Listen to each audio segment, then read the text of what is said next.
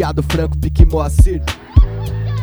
No distorce quando eu falo chique. MC que inverte, faz rima que diverte. Quem não consegue dançar e ao mesmo tempo pensar.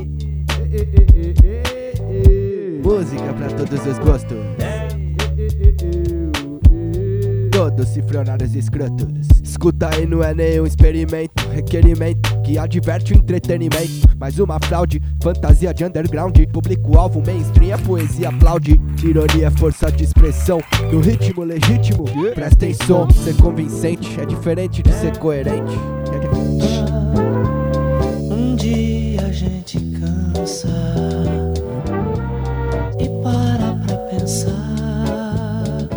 Se cansar de pensar, então começa a dançar. Mas eu vou discordar dessa coordenação motora. Um pouco de atenção faz andar a rima toda. Você que ganha os trocos, muitas vezes desinvesta, gasta, arrasta, pagando de louco nas festas. Pressas aí tem várias trilhas sonoras. Sempre bem-vindo na balada, em casa é que a família chora. Deixa falando quem te considera e colabora. De hora em hora toca um, bora, bora. Pra rolê perdido tem vários que liga. Difícil é ter alguém pra bolar ideia sobre a vida.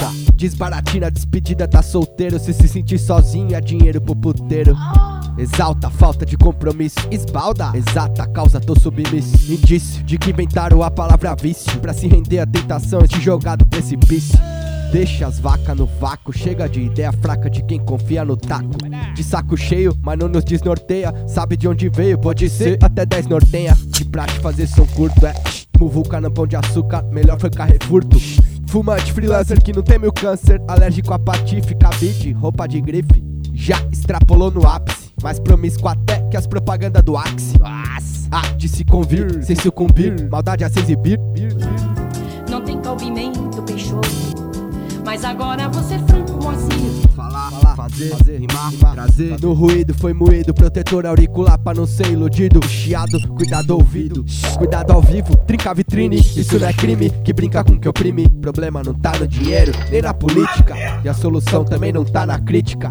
Rixa regionalista, nacionalista ou bairrista. Na pista, mantém o cinto afivelado. Racista, atropela os favelados. Visão de cavalo, nem olha pros lados. Acostumado, comum se tornou normal. Se algum dia pensou, passou mal. Dança conforme a música lúdica avança, enquanto a poesia lúcida descansa.